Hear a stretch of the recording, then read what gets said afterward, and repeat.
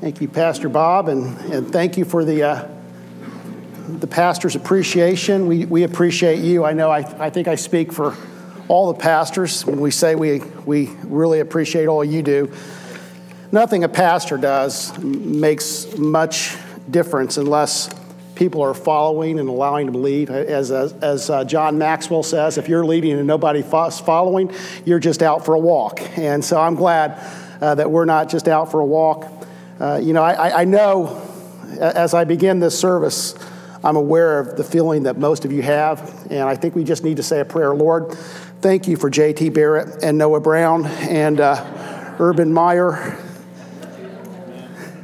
And I think there's something happening in Cleveland too, but I don't know. I'm a Cincinnati Reds fan, and our baseball season ends at the regular season. And so looks like everybody's awake, so nobody stayed up too late. What did you take away when you grew up? What characteristics did you take from your parents? When you look back and you look at yourself now, how are you like Mom and Dad? Now, Bob and Wanda are my parents, and some of you, I see the laughters in the pews. You watch Christy and watch Dee laugh, and you can see Dee in Christy when she laughs. Bob and Wanda, they were wanderers, and they are wanderers. Now they're in their 80s, so it's a lot harder for them to wander. But they used to just like to go out for drives. Remember when you used to go out for drives on Sunday afternoon? Why in the world did we do that? But you just go for those long drives, and you'd have those conversations. I can remember sitting in the back of the car, and it was always, well, isn't this where such and such used to live? Really, who cares? But we did those long drives as one, where you just say, hey, let's turn left on this road and let's see where it goes. Anybody do that growing up? Yeah. And I look at myself now. I have a bit of the wanderer in me. I don't take a lot of drives on Sunday afternoons, and I don't do those kind of things. But I like to turn on roads that I've never been on before.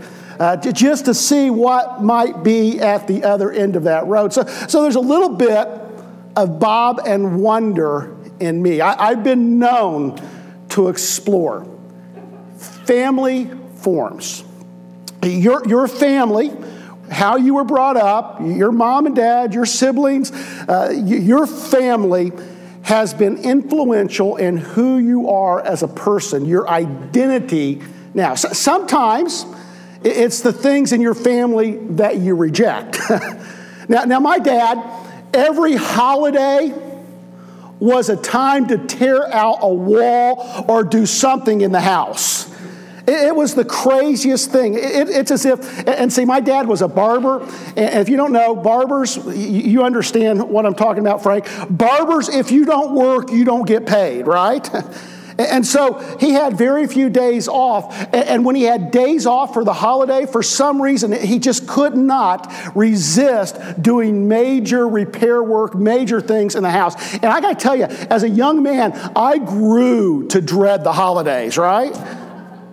And so on the holidays, that's something that I have resisted in my life. Some of those qualities of mom and dad, the good qualities I hope I've gotten, but some of the qualities of my mom and dad in my life, it's formed almost a resistance. And some of you are like that. There's been things in your family's life that you've embraced. You look more and more like your mom and dad every day, and everybody says, amen, and the Lord help us, right? Family forms. Sometimes it's the things we reject, and sometimes it's the things we embrace. And the second service, I'll be saying, poor Spencer. There's things in me that in 20 years, you're going to be seeing in you that you make fun of now, but you're going to get it anyhow. Family forms. But it's not just family. Our identity is not just formed by our family. Our identity is formed by our friends. And see, this means that you have a part to play in this. You can't choose the family you're born into, but you can choose who you have as a friend, who you spend your time with. And friends have a forming effect in your life. Think about it. You've got that one negative, and if they're sitting by you, don't look at them, okay? You've got that one real negative friend. Can't they kind of begin to shape you into an attitude that's negative as well? See, friends can form us, co-workers can have an influence on us, bosses can have an influence on us, teachers. You teachers out there, you have a huge impact on the identity of that person that you are teaching. Family forms, neighbors forms, friends form, co-workers, teachers, relationships form. Our relationship with others forms our identity, who we are. As a matter of fact, I believe even, and we'll get deeper into this, even our understanding of who God is oftentimes is formed in the midst of relationship, particularly in our relationship with people who identify themselves as Christians, as followers of God. And so we've been exploring this, and we began this series last week. We called it Life Together. Life Together, of course, is a famous Dietrich Bonhoeffer book. We're not going off Bonhoeffer's book. It's probably worth reading, but I love that phraseology. I love that title, Life Together, because we find life together. It's not just that we do life together, but we actually find life together. I believe God has designed us so that if we really want to know what it means to be a Christian, if we really want to know what it means to be full and real and whole, we can only find this in relationship with other people. So we find life together. And we've been tracing through this because relationships matter, particularly in the church. Somebody say amen just to make me feel good, okay? There's your pastor appreciation gift for me. Say amen even if you don't mean it, okay?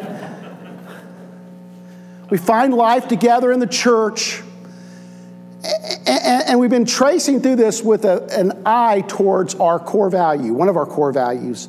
And as a church board, as church leadership, we've been working through this process of who we are as a people. And you know, there's things that are essential in every church. You know, the Bible, if we're believers, the Bible is essential, right? You know, a correct theology is something that's a core value, right? We want to have a theology that is consistent with God's Word. That the Holy Spirit, the work of Jesus Christ, God the Father, all these things are essential to Christianity. But we've been trying to trace through, as a leadership teams, those core values that can help us move particularly forward as the people of God that God wants us to be. And the first core value that we're going to be talking about, there's 5 of them, but the first core value that we're talking about in this series is this: transformation through relational discipleship. In other words, what we're saying is all that we do in this sanctuary as we gather is important. I think we're together and there's discipleship occurring here, but I firmly believe, and I believe it's the history of this church and the Nazarene denomination, and I believe it's the history of the church in general, that we are transformed in relationship with one another. It's when we gather around the Word together and we study God's Word together that the Holy Spirit can do a transforming work in our midst. I believe it's essential. It's so essential that we could have perfect gatherings in here. Everything could be perfect, but if we don't gather around God's Word, if we don't gather with each other in relationship, our discipleship will not be full. It happens in the midst of relationship. And those of you who've been around the church a long time, those of you who've been raised in the Nazarene church, if you look back at your history, I think you would say, you know, Pastor, that's right. I don't remember a lot of sermons, but I remember a lot of people who loved me and befriended me and walked with me through life, right?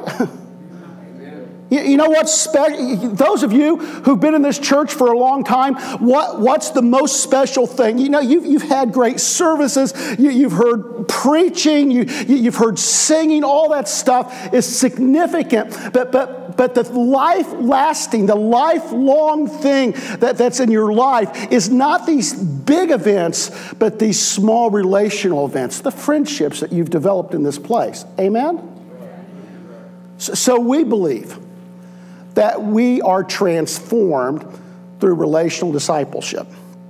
Last week, we talked about how we were created in relationship for relationship. In other words, our relational God ever existing in the confines and the relationship of the Trinity, our God who is defined as love, and love can only be practiced in the midst of relationship. And so we believe the triune God has existed throughout eternity in the midst of relationship. He creates humankind in relationship for relationship. In other words, an essential need in your life is relationship. And we always talk about that God-shaped void in everyone's life. I believe there's also a human-shaped void in everyone's life. You know, it wasn't good for Adam to be alone. We need each other. And this week we're going to talk about how relationships with others forms our identity. Hear me here. Christian identity is formed in Christian community. Can you say that with me? Christian identity is formed in Christian community. If you don't take anything else that I've said from you today, let that simmer for a little bit. And as I preach this message, you know, the truth is, it's not been that long since I sat and listened to sermon after sermon. And what I know is you're listening to me, but there's 1,000 things going on your mind right now as well, right? Right? Yeah, you didn't even hear me say that because you were thinking about other things. As I'm preaching, be thinking about those groups that you are connected to. If relationships form our identity, what are the essential relationships in your life, and what are they forming in you? Look at, be thinking about what are the values of the group that I'm connected to. What are they known for? What are the things that they do? And are those the things that you want to see bearing fruit in your life? Christian identity is formed in Christian community. And this is supported throughout the biblical record. God always moves through a people. God always has a people, whether it's Noah and his family, whether it's Abraham and his family, whether it's the people of Israel, whether it's a tribe, whether it's the 12 disciples, whether it's a family. God always moves in the midst of community. Deuteronomy 6:4-9.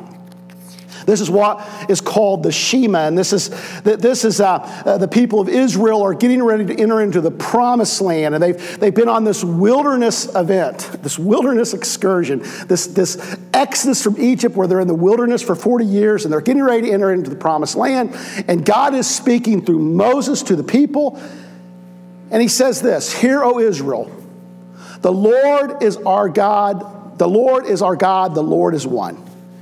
You shall love the Lord your God with all your heart, with all your soul, and with all your might. These words which I'm commanding you today shall be on your heart. You shall teach them diligently to your sons, and shall talk of them when you sit in your house, and when you walk by the way, and when you lie down, when you rise up. You shall bind them as a sign on your hand, and they shall be as frontals on your forehead. You shall write them on the doorpost of your house and on your gates." In other words, you're getting ready to enter into the land, and you have these significant family relationships. And in this family relationships, you are able to shape the identity of your kids, or you should be trying to shape the identity of your kids to follow the first great commandment: love God with every fiber of your being. That somehow in the midst of that relationship, you can do something significant if it's important enough to you. Now, this is kind of a side note. Josh has your teens. An hour, 2 hours a week. Kim has your kids. 1 hour, 2 hours, maybe 3 hours a week. And now some of you are saying, well, we'll gladly give them to them another 30 hours if they want. The truth is, if you are waiting for the church to shape your kids, for Christian service, for Christianity, for loving God, you're not reading your Bible very clear. Because the Bible says this is a family responsibility. Now, do I believe the church has no part to play? No. We are here to assist you, to encourage you, to supplement, to give you resources, to train. That is the purpose of the church. We should be training parents and giving you resources. And in the time that we have, we should be training your kids. But this is something we do together. Now, Reggie Joyner, who is associated with North Point Community Church, which is Andy Stanley's church, which is Charles Stanley's son, which is a Baptist minister in Atlanta, Georgia, if you don't know anything else, okay? Big church. He uses the phraseology, think orange. In other words, I believe the family is red and the church is yellow. And some people are red, that it's all about the family. And some people are yellow, it's all about the church. He says, no, it's not just about the family. It's not just about the church, but it's about us together. It's orange. See, families can train up their kids. You know, we have this profound ability as parents to train up our children in the way they should go. Now, understand that's a principle that we believe that every human being has a free will, and some of you have done the best you can with your kids, and you've trained them up in that way, but they've exercised their free will and they're living in another way. But there is the principle that families can form. That throughout history, God has used family, He has used village. You may not like Hillary Clinton, and we're not going to get into that today, but she wrote a book that it takes a village. And I remember in the church, there were some that bashed the title of that book. I don't know why, because I believe it does take a village. It takes more, it takes a community together doing things. The concept is valid, whatever you think about the rest of her policies. The concept of it taking a village is valid.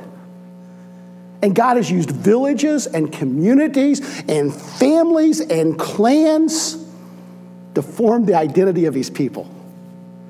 Let's flash forward to Jesus. Jesus comes and he has all sorts of followers.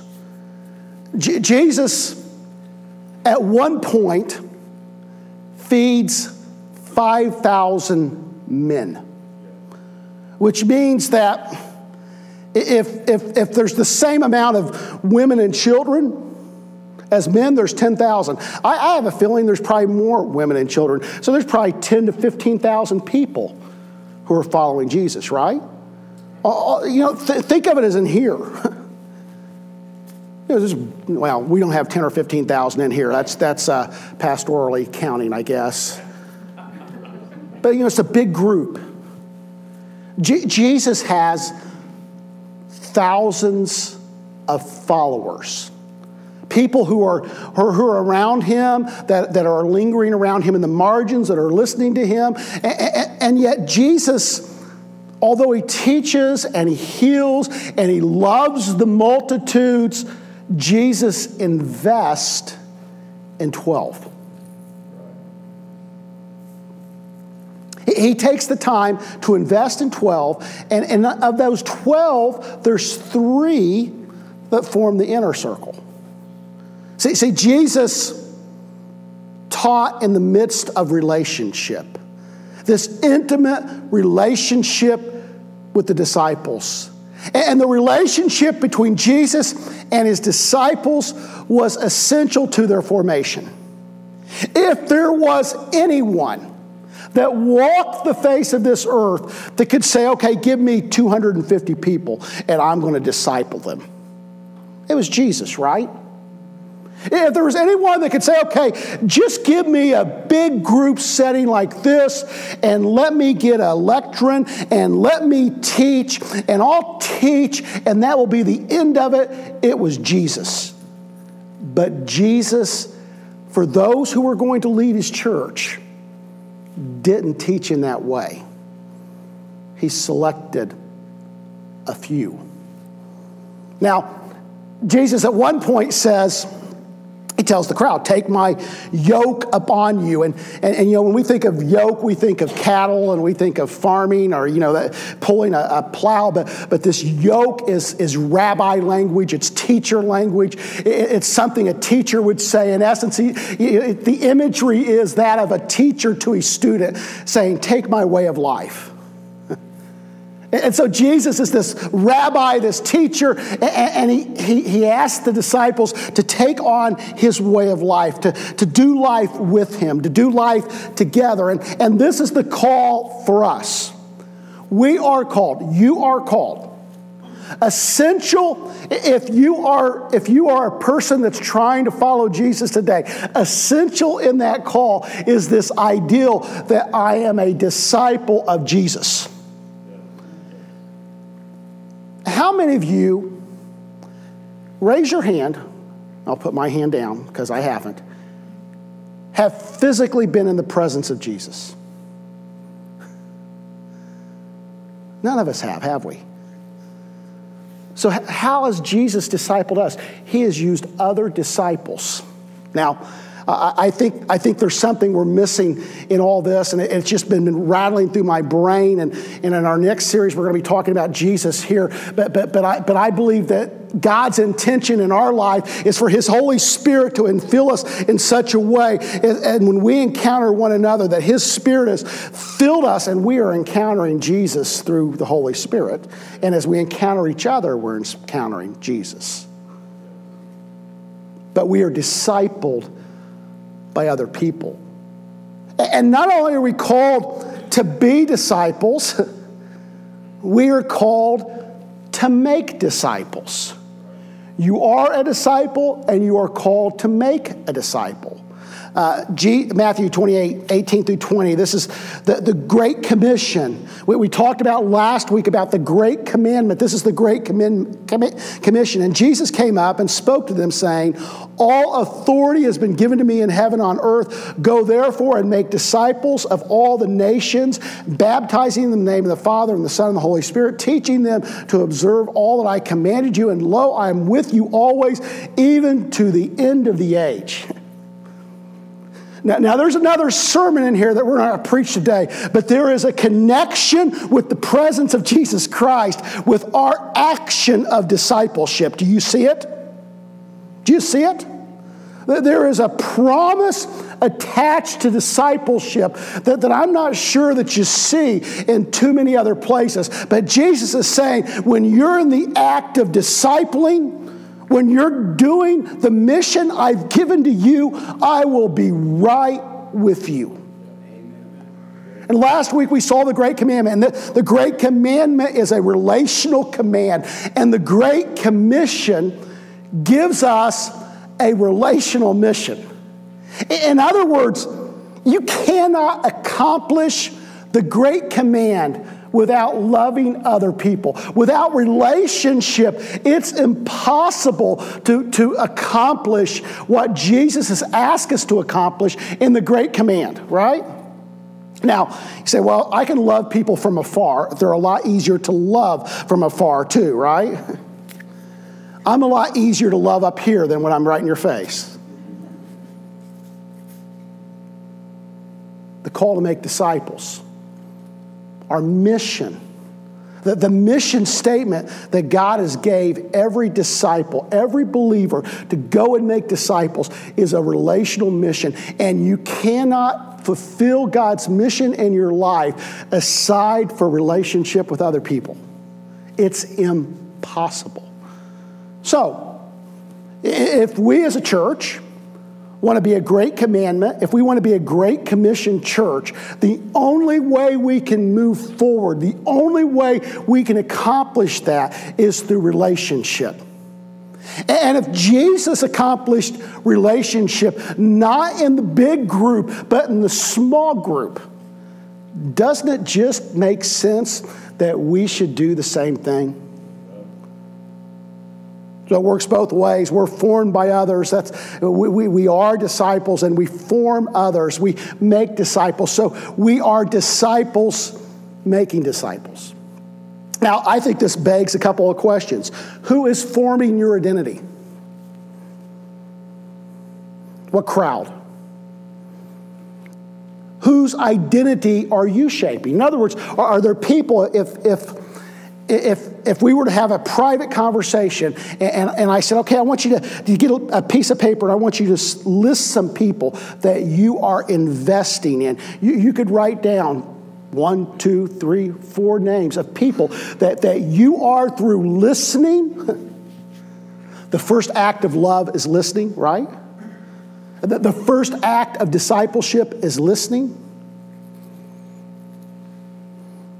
Who in your life are you listening to? Are you loving? Are you speaking grace and mercy and joy and peace into your life? Who are you gathered around God's word?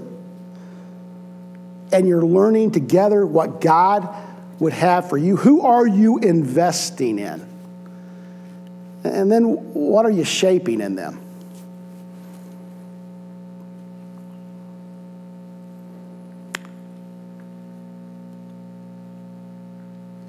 Gossip, bitterness. You know, these things are particularly mentioned as sins. And oftentimes in the church, instead of speaking praise and thanksgiving and joy and things that are worth talking about, we settle for these things that only tear down.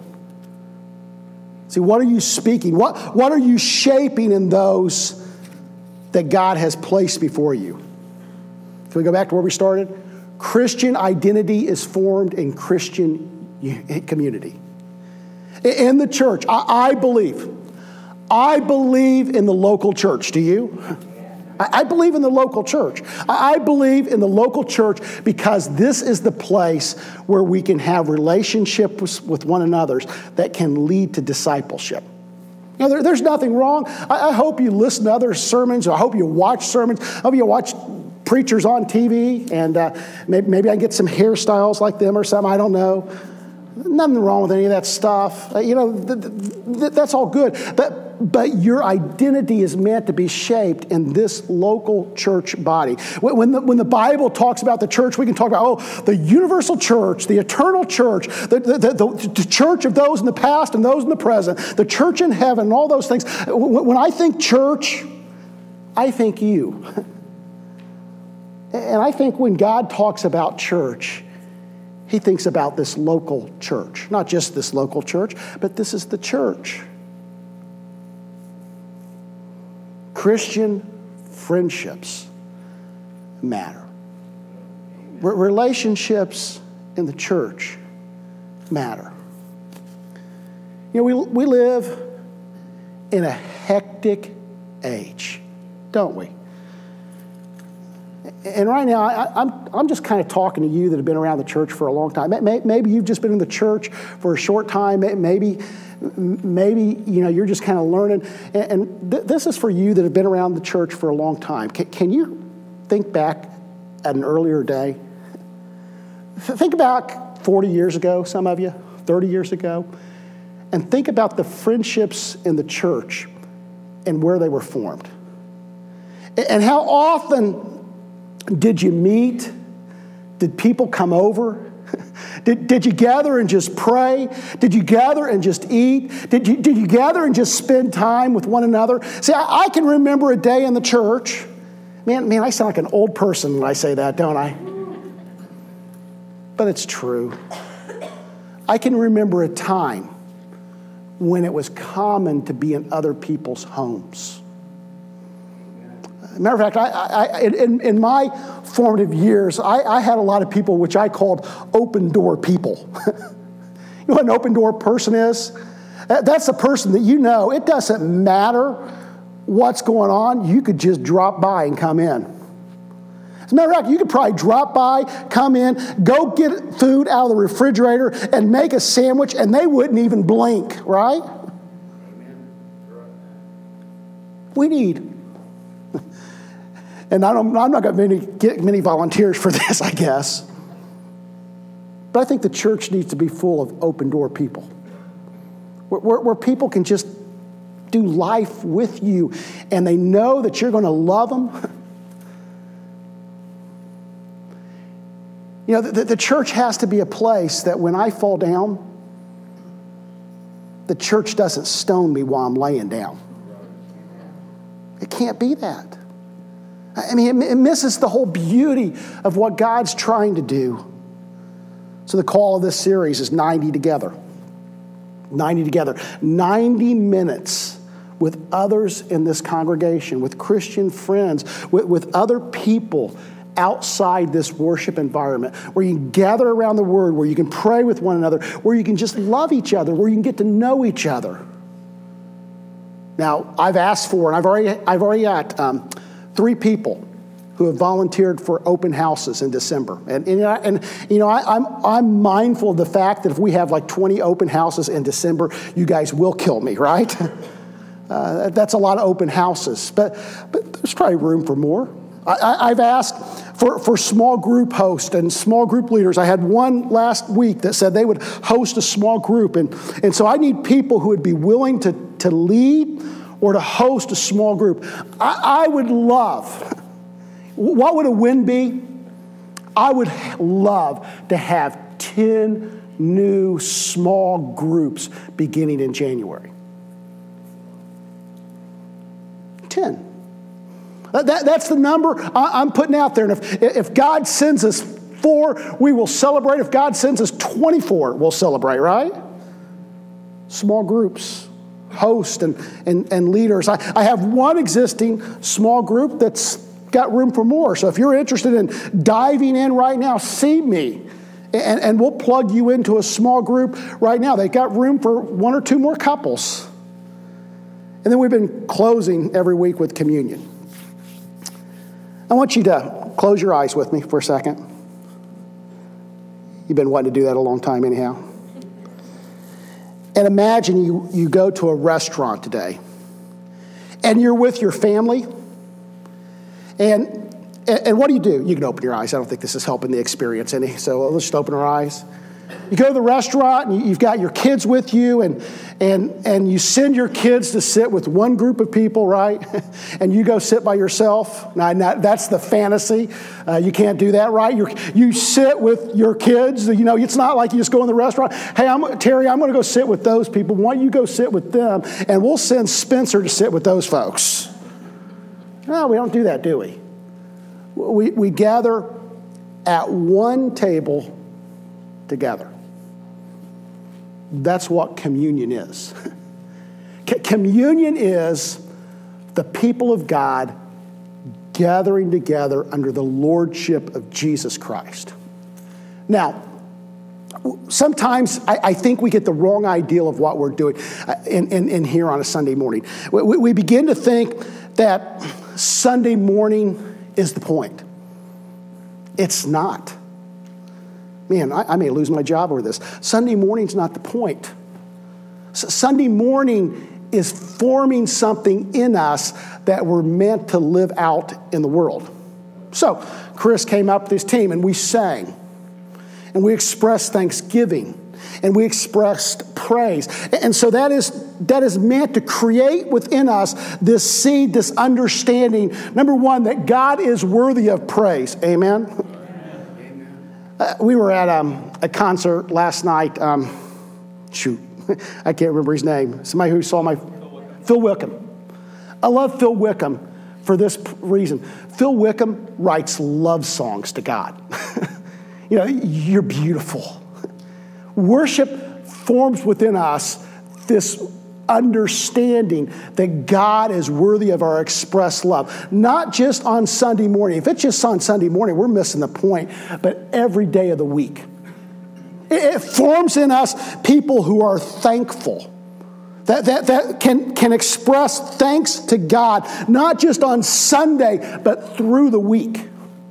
You know, we greet one another, we shake hands, and that's meant to form within us and form us as a people who practice hospitality. That we're friendly and welcoming and open. See, it's forming something. We gather around the Word, not just for, let's have an interesting talk, but I hope it creates within us this hunger to gather around God's Word through the week. Amen? If this is the only Word you get all week, it's not enough. Amen. How many of you will eat today, right? How many of you will eat Monday? God's Word is like food. You need it every day. And so we gather around God's Word, not as the end, but as a formation. I hope we talk about things that are helpful and you can use through the week and you think about it. But the whole goal is that through the week, you'll have gathered around God's Word here. It will have made you hungrier for God's Word, and you'll gather around it Monday and Tuesday and Wednesday and Thursday. Friday and Saturday. Okay. I know all the days of the week. I'm good. And communion.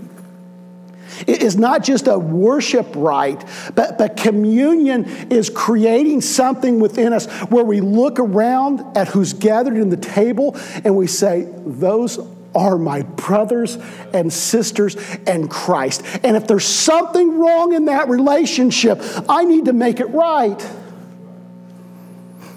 We always use, or most of the time we use 1 Corinthians 11:27. And 1 Corinthians 11:27, Paul says, therefore, whoever eats the bread or drinks the cup of the Lord in an unworthy manner shall be guilty of the body and blood of the Lord. There is a context to that. Now, I think typically you think, well, if I'm living in sin, I can't receive communion. And maybe there's some truth to that. But the context of this passage is that you have Corinthians who are gathering for the Lord's Supper, and they're eating on their own, and they don't give a rip about relationship with other people. And Paul's saying, you're missing the whole point of this gathered meal. It's a meal that reminds us that horizontal and vertical relationships matter. And that is why, for the next 2 weeks after this, we'll receive communion. I want you to be reminded that through His blood and through His body, Jesus has restored relationship with one another. And if there's a breach, if there's a break, if there's something, reconciliation needs to occur through His body, through His blood, it can still occur. So we're going to dismiss to the back, and we're going to receive it together today. We've got the little cups and the real little pieces of bread. And so we're going to receive it together. So what we're going to do is they'll dismiss from the back. And you'll come and get the elements and then go back to your seat, and I'll give you instruction after you get back to your seat. If you need any assistance in receiving the elements, let one of the ushers know, and we'll make sure that you're served at your seat. Let's pray first. Lord, help us now as we receive these elements to receive them in a worthy manner, with an understanding that this isn't just about me and you, but it's about me and my brother and my sister. May my relationships with them be right. May my relationship with you be right. In Jesus' name we pray. Amen.